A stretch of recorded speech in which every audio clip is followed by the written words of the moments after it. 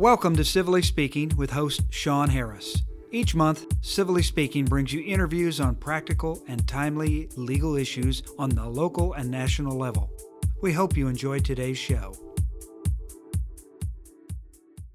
Hello, I'm your host, Sean Harris. This is episode 39 of Civilly Speaking, brought to you by the Ohio Association for Justice.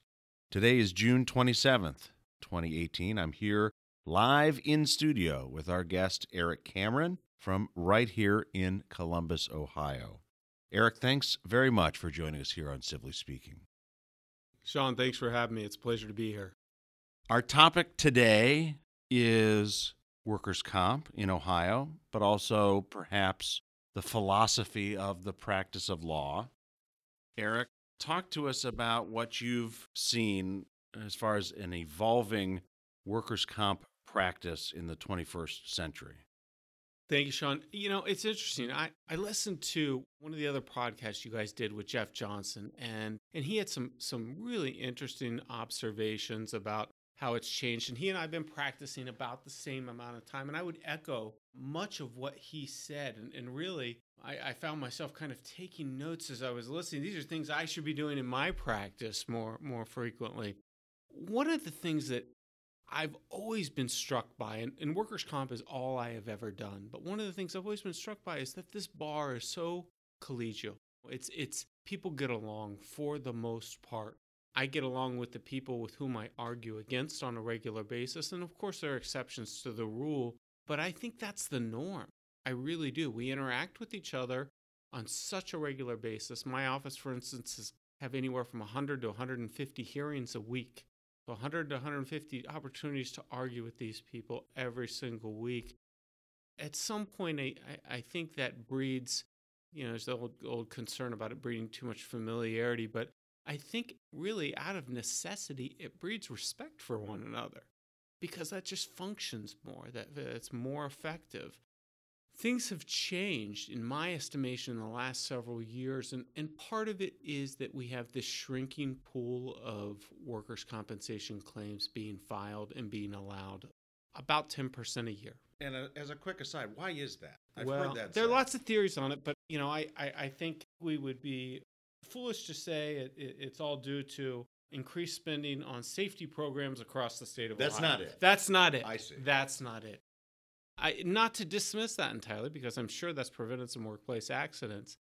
But I think people feel increasingly pressured to not pursue claims. I think they feel that through tacit actions of their employer. I think they feel it by their peers sometimes in the workplace. I think people really, really value their jobs, and it's become increasingly obvious to people that employers in the state of Ohio can kind of have their way.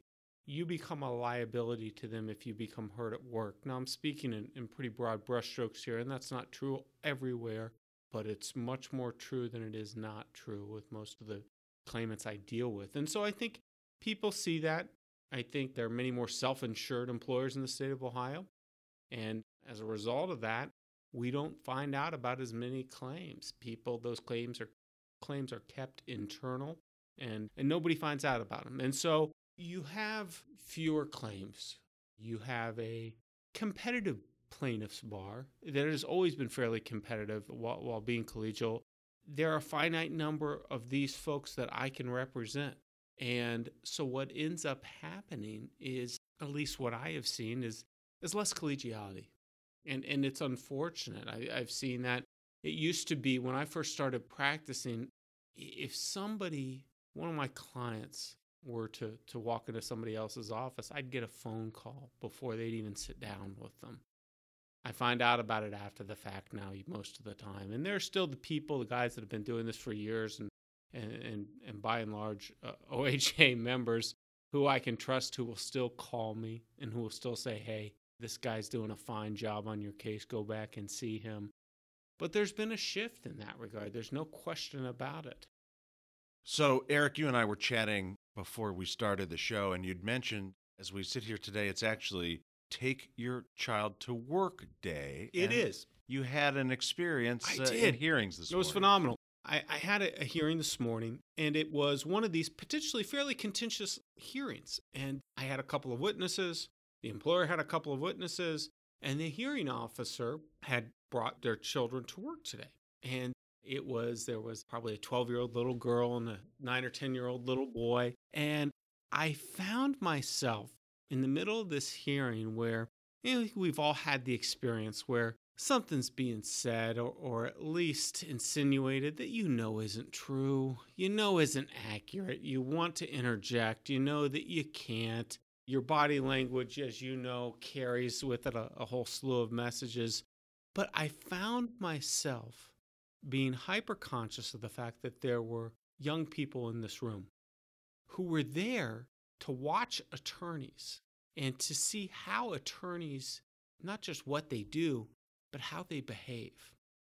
And I had this kind of this little awakening in the course of this hearing that you've heard that old thing about who you are speaks so loud I cannot hear a word you say. And irrespective of what I was saying, it became very obvious to me that these kids were watching us and how we were behaving and how we were interacting with each other, myself and the employer's attorney and the hearing officer.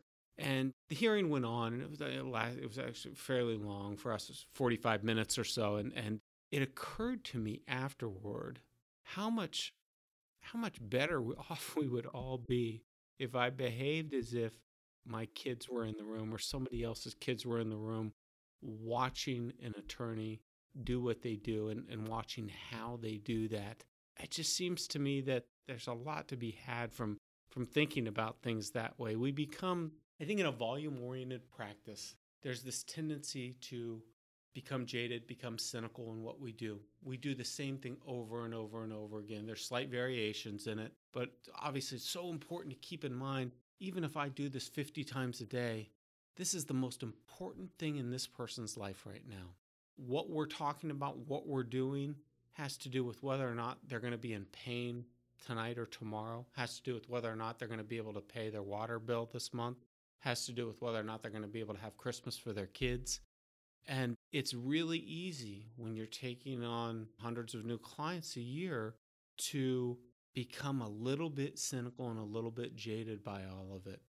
What if, though, what if we can all somehow introduce just a modicum more of humanity into this process? And it's easy to remember this when you have the client who hugs you, or when you see the client in tears, or something happens you particularly identify with a client. It's a lot harder when that person's angry, when that person's upset, they're indignant about how they're being treated, and they're taking it out on you because you're the human being in front of them. And it's a lot easier in those circumstances when I go into a hearing, be much less tolerant of the person who's, letting red herring fly down the stream and telling half-truths. And I want to stop it, and my eyes want to roll, and it's a lot easier to not think about how would I behave if I had a couple of kids in the room with me here. And I don't know, I think our practices, workers' comp it specifically lends itself to kind of a churn and burn type of deal where you're just going and going and going and going, and the inbox is never empty, man. And all of our practices are like that to some extent, but I just know, I know when I get back to my office, they're going to be, these files multiply like rabbits. And hey, that's great news, right, for my practice. But the work's never done. The people are never done. And it's really easy to just forget that this is the most important thing in this person's life. Obviously, it was a unique and unplanned, unforeseeable situation that brought you to this thinking today. You didn't walk into work thinking, hey, I can't wait to see what it's like with hearing officer kids at the hearing. But I wonder how we, as you say, guard against becoming too focused on perhaps the business side of the practice as compared to the professional side. Yeah, and I think that's tough because one of the things I always tell people who don't know what I do for a living and we're talking about is that they never teach you how to run a law practice in law school, right? And I spend much more time now on that side of things than I do practicing law, I feel like. At the same time, practicing law is what I want to do. I love getting 5, 10, 15 minutes to champion somebody, and win, lose, or draw, having to pick up the pieces and do it again, maybe even the next hour, the next day, the next week. I really like that about what I do. I really like it that I make a difference in those people's lives. So why would I not? This is just my observation. Very few people, as you know, are sitting around at the end of life going, man, I wish I would have worked more. I wish I would have more money.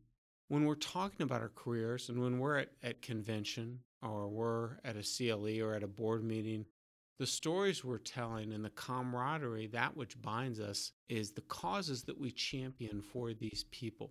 It is not our business acumen. It is not how much money we've made. It is not, we all get excited over big verdicts for people, and it's awesome. It's great because you know how many hours, days, years that guy has toiled away at nothing. So you really do celebrate those big wins. But at the same time, the stories you remember, the tales you're telling people, are stories about the differences you made in people's life, the impact you made in people's lives. So why would I not focus on that more?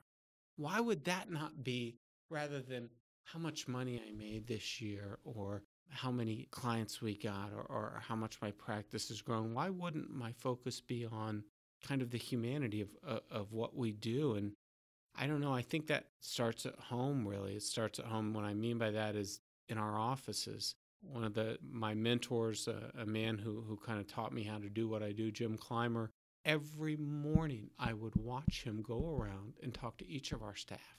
And not just, hi, how are you? Asking them about their lives, asking them about what's going on with them.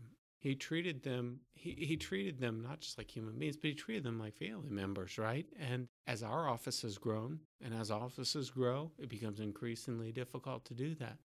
But if I treat people with respect there, when I go out from there, when I go to hearings, when I'm interacting with other attorneys, I think I'm much more inclined to probably treat those people with respect too, and to remember kind of the very human element of why we do what we do for a living.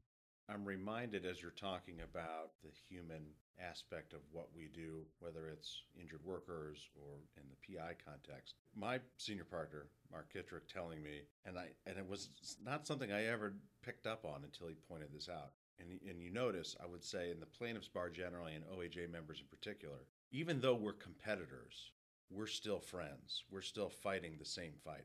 You can't say that about the defense bar. They would steal a client from each other in a heartbeat. I suspect with employers' counsel as well. And that's remarkable, since we all are undeniably in business. Yeah. And we're all competitors. Yet on the plaintiff side, on the injured worker side, it's a united front. Yeah. And that once he said that, I went, oh my God, that's right. And how remarkable. It's really great. And it makes you, like anything else, like any community, maybe it's speaking too plainly, but I think it's much of what our country has lost is this ability to have a sense of community. That sense of community, both geographically in terms of where you live, but professionally in terms of what you do, how critical that is to feel a part of something larger, to feel a part of a tribe, if you will, right? Feel part of something bigger than you, and that there are brothers and sisters who are walking alongside you, that I am not alone in what I do. Man, that's emboldening when you go out into the world and you know that's the case, that you're not alone. You can walk with a little bit more wind behind you, and feel a little bit stronger about what you're doing on any given day. So, Eric, part of being part of something larger and being a group, of course, involves some level of communication. And what have you noticed recently when it comes to the ability for lawyers and others to communicate their ideas? I'll tell you, Sean, this is my observation, and I don't know how much it's universal or how widespread it is, but we interview in any given year probably 20 or 30 law school students to clerk with us. And then usually the last few years we'll interview for an attorney position as well. And it's a part of the blessing of growing. One of the things that I struggle with is, at the risk of sounding too much like the guy who wants to get the kids off his lawn and is a neophyte and doesn't understand technology. I do have my iPad right in front of me right now, and I'm pretty proud of that. But I will tell you, I have seen there's this strange dichotomy that exists between our enhanced ability to be connected and communicate with one another. And this isn't a novel observation. I think it's uniquely applicable to what we do for a living. But this increased means of communication through so many devices and such a sense of immediacy to it, and the decreased ability to actually communicate. And what I mean by that is that when we do what we do for a living, by and large, my ability to communicate is measured in two ways, both by what I say and how I say what I say, and what I write and how I write what I write. And I have seen, I think, an unfortunate decline in that in the last several years, where the writing is not what it should be, in my estimation, for a lawyer, for somebody who's gone to school for 7 years to learn how to communicate. The ability to interpersonally connect with somebody is not what it should be. I can put somebody in a room and they can flash for 5 or 10 minutes, but man, beyond that, they don't know what to talk about or how to express themselves. And I see, I don't bemoan this and say, well, the profession is lost and it's terrible. I look at it and see that, in my estimation, what our job is as mentors is a little bit different from what it used to be. It used to be maybe a little bit more inside baseball stuff. This is how you got to process this application and this type of award and a workers' comp claim, and this is how you talk with this type of client. Much of what we do now, and I think the most important work I can do in working with a young attorney, is teaching them, through sharing my experience, how to connect with their clients, how to connect with other lawyers, how to communicate with hearing officers, with judges, with juries. That's a huge part of it right now. And I think, by and large, it's not just law schools, but it's society as a whole has kind of brought these kids to the table ill-prepared to be professional advocates. And many say it's not that they're not smart, they're brilliant. It's not that they don't have technology at their disposal and the means to be able to do things, to potentially run circles around me. They do. But at the end of the day, guess what? Guess who's making the decisions? It's jurors, it's judges, it's hearing officers, it's, on some level, opposing counsel. And if I don't know how to interpersonally connect with each of those individuals, live and in person, I'm in some trouble, and my client's in some trouble. So it's a shift, as I see it, in terms of how we talk to and how we teach and how we mentor young lawyers. Well, I know you got to get going because Denny's specials are going to run out soon. Get off my lawn. Eric Cameron, it's been a pleasure. Thanks for joining us here on Civilly Speaking. It's been an honor, Sean. Thanks for having me. Eric, thanks for being here, and thanks to all the listeners out there. If you like our show, check out civillyspeaking.com. Check us out on iTunes as well, and please leave us a review. We really appreciate it. And we'll see you on the next episode of Civilly Speaking.